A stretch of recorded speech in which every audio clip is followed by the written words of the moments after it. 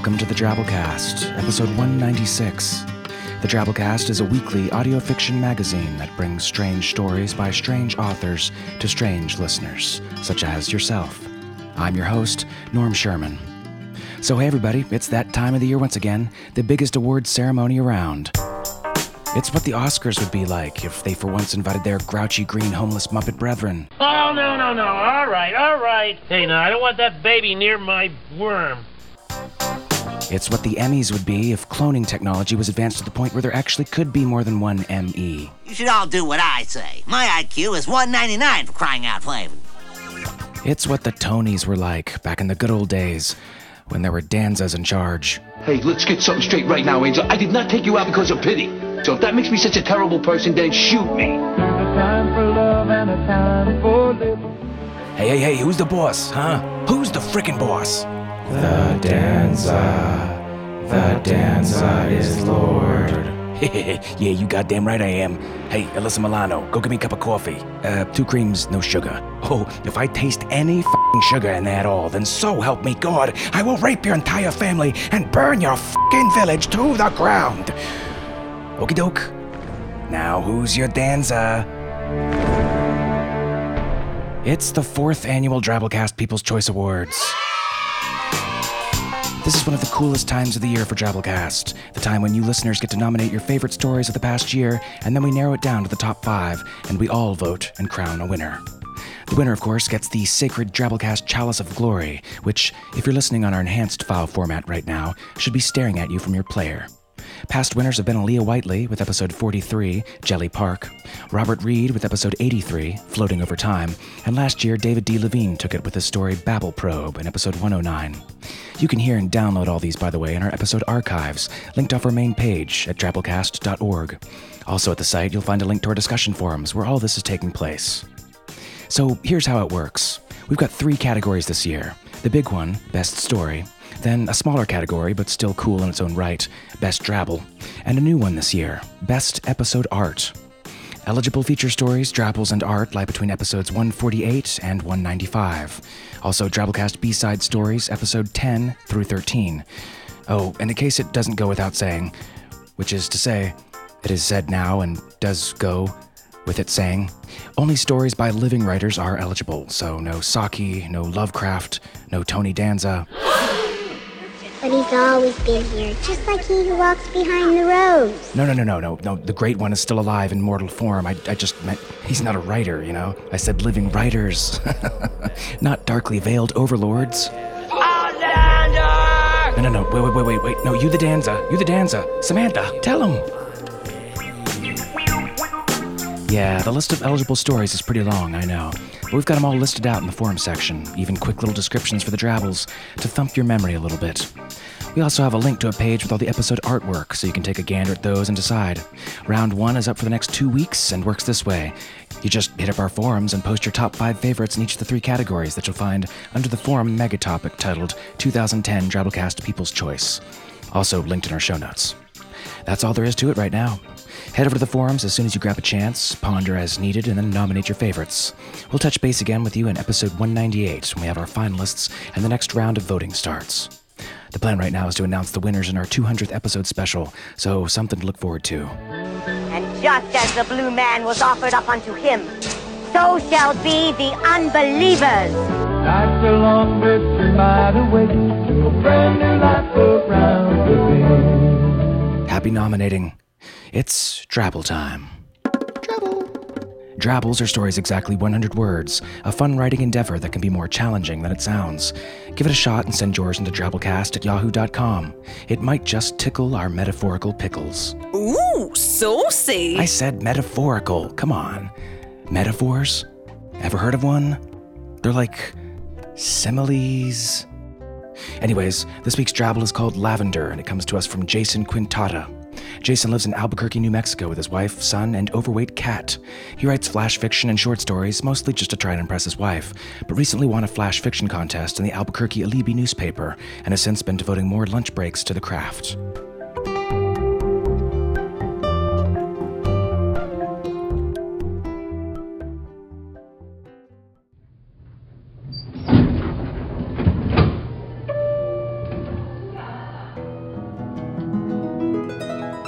We were alone in the elevator. She was the neighbor I secretly adored. I smelled her lovely perfume. Lavender. Suddenly, she was in a beautiful blue dress. I looked down at my handsome black tuxedo. "You're breathtaking," I said. She turned and touched my arm. "Am I?" she said. "I'm flattered. Shall we?" And we danced, on and on. It was like a movie. It never ended. We twirled and spun around a shimmering ballroom. The audience was in awe. They applauded us. They wanted more.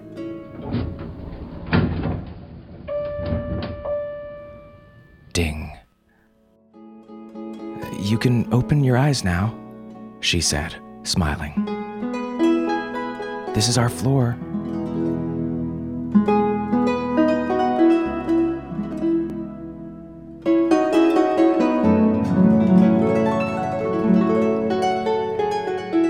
The concept of dancing with someone has always struck me as kind of weird.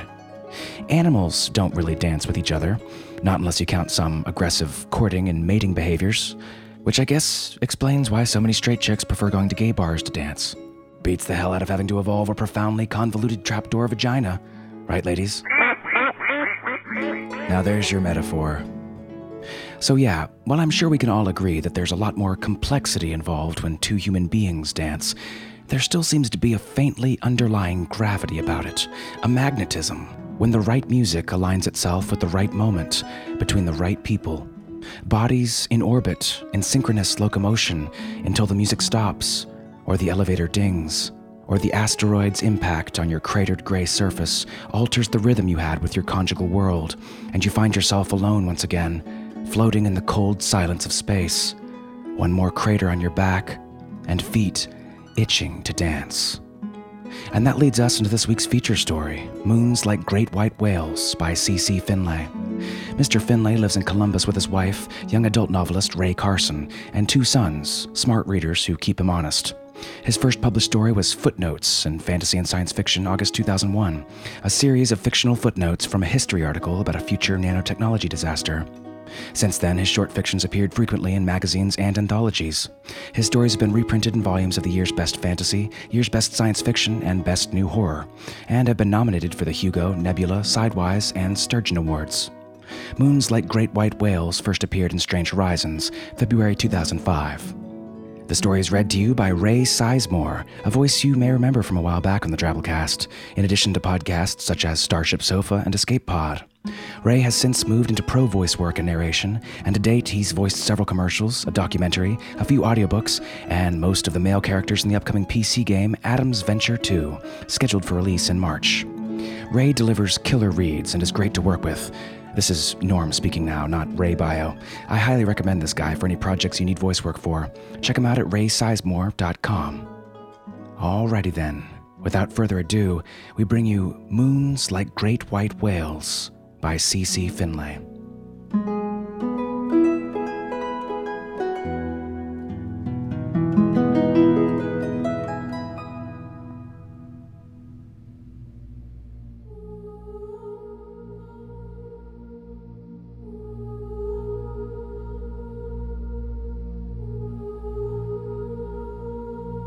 First one pale oval moon, then another, and a third reached the darkening sky. Down below, the ocean covered the entire planet. Ripples of blue stretched off to a horizon that merged with the color of the twilight sky, so that the moons seemed to leap from the water. The pilot and her companion skimmed through the atmosphere on organic wings. They had completed their survey and the planet's sampling, so this flight out from the landing craft and back was purely for their own joy. They timed it exactly, so they could see all 3 moons rise together. "What do you think of that?" he said, as if he wasn't going to venture his opinion before hers. "Just perfect." She took a sip from her drinking tube, then lifted her face into the wind as they drifted through the air. After a while, he said, "So what can we do to top that?" She felt like their voices were polluting the pristine world, and she wanted him to be quiet. "Let's just enjoy this moment, okay?" "Okay." He shrugged his shoulders, enough to make a huge whomping flap with his wings. They glided effortlessly through clear skies toward the distant beacon of their ship. The two smaller moons zipped visibly across the young planet's sky. All three were in low orbits. Even now, it was easy to see the inevitable. Eventually, the moons would crash into the planet and destroy the atmosphere, like what had probably happened on Mars. Or the big one would collide and fragment the planet into a binary system with one living and one dead, or maybe both dying, as they revolved around each other. When the first wave of colonists came, they'd have to boost the lunar orbits until all three moons were much smaller fragments of distant light. That, or mine them for the transfer stations until only scattered dust was left. "The moons look like white whales," he said. "What?" She had just been thinking how they might be the only people to ever appreciate the planet as it was this moment, without trying to change it into something else. "You remember," he said. "What was the name of that island again, back on Earth? The one we stayed at that time? Iowa? Hawaii? Yeah, that one. Remember that one morning there? How we floated on our backs in the water, and we heard the whales singing deep and far away, and then later that afternoon, that night," she corrected. "We saw them from the boat, surfacing, spouting water." Of course I remember. That had been their first vacation together, right after they had been paired by the psychologists in training camp for the Space Corps, before they went into orbit for body mod and their first mission together. "That's when I fell in love with you." "Yeah," he said, a little softer. He lifted his head toward her and she smiled back. After a moment, she sighed and turned her face away from him and toward the moons. After a moment, he said, "Someday whales like that will swim in these waters." "Stop it," she said. He banked his wings, spiraling around in front of her so he could see her face. "What's wrong?" Instead of answering, she tilted her own wings, catching the air and rising in a slow spiral away from him.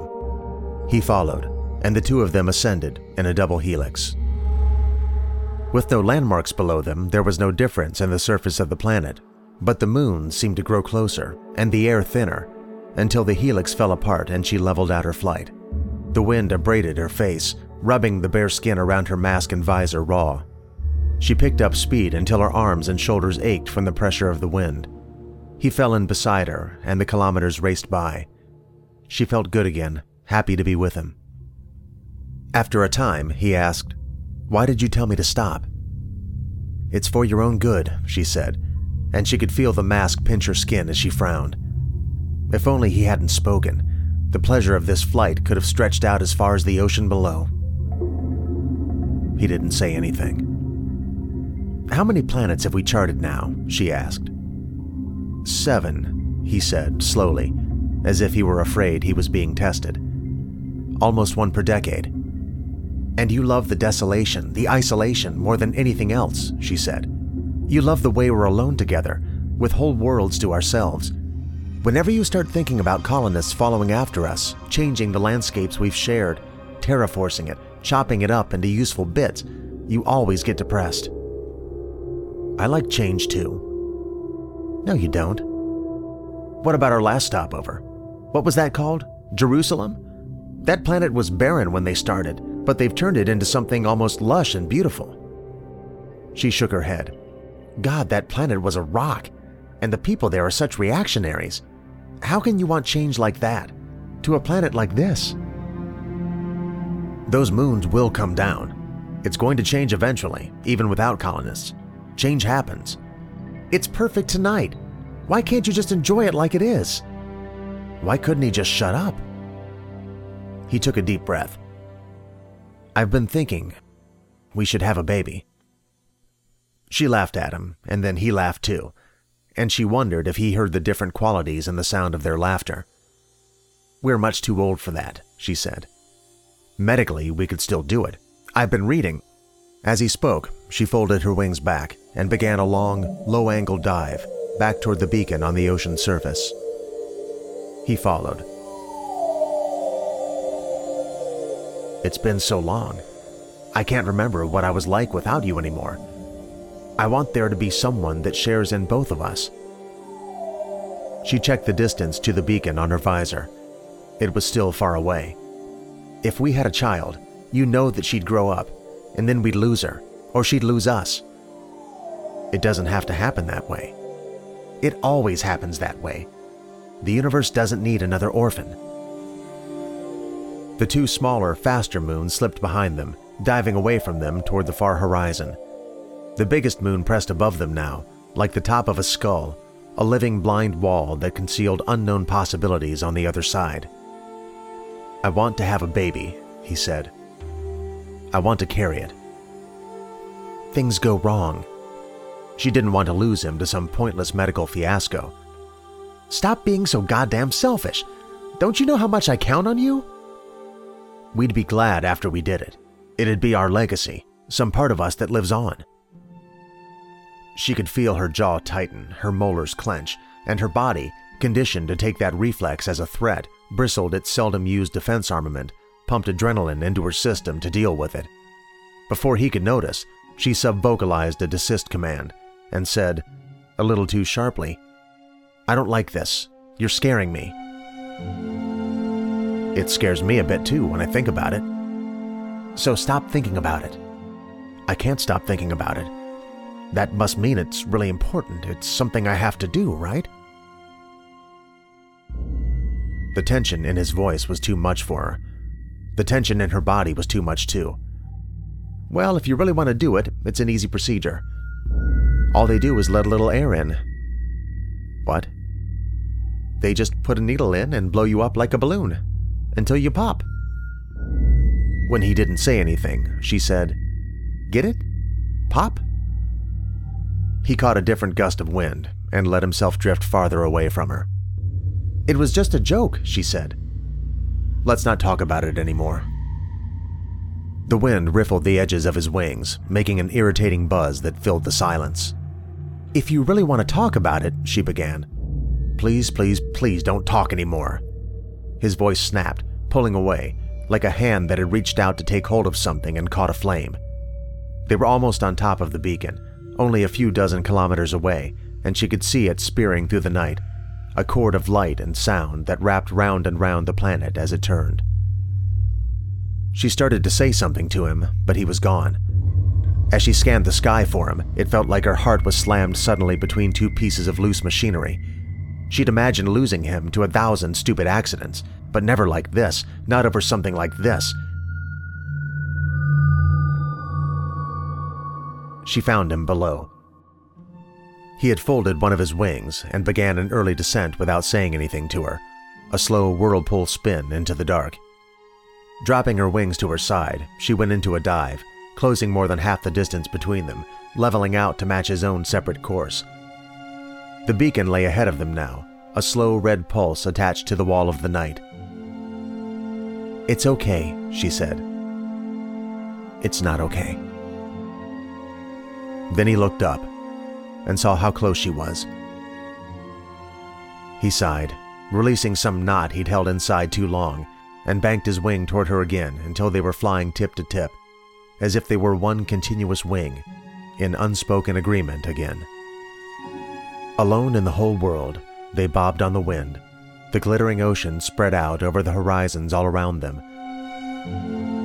and the last big moon swimming away like a great white whale.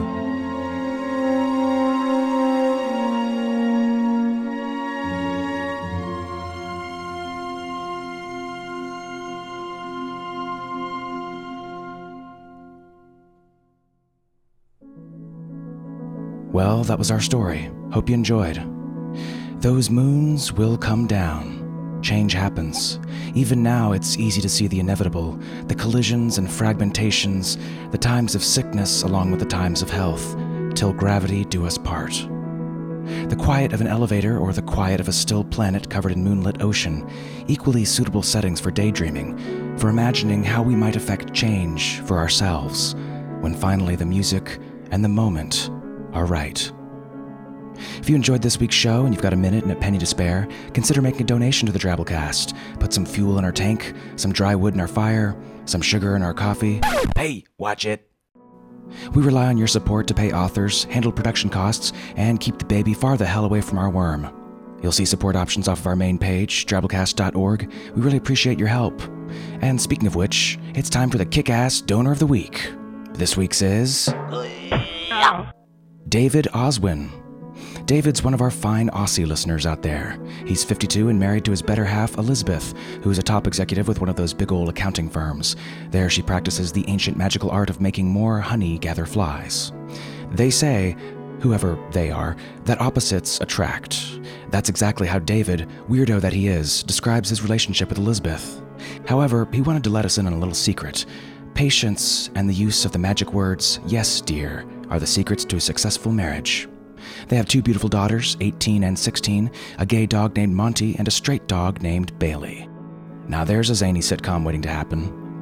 Big thanks for the support, David. We really appreciate it, buddy. Alrighty, next order of business, our weekly Twabble contest winner. Twabbles, of course, are 100-character stories, not including spaces, and we've got an ongoing contest in our discussion forums, open to anyone, where we pick a winner from each week. This week's Twabble story winner is Sergeant Crispy, with this one right here. The moment after I had pulled the cord on my backpack, I realized I should have never gone with Bee Bunny brand parachutes.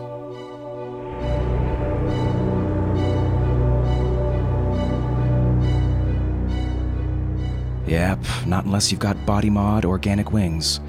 Got Twitter? Follow us and get the winners early each week. We're at the Drabblecast. Alrighty folks, that's our show. Special thanks this week's awesome episode artist, Sean As a Party. Sean is currently living in the top of a hill in North London, but he's about to travel to Angoulême in France for a massive week of comic love. Have fun, you lucky bastard. We'll see you next week, weirdos. Until then, our staff is made up of Associate Editor Matthew Bay, some whales living in Iowa, and yours truly, Norm Sherman, reminding you that Danza is Lord.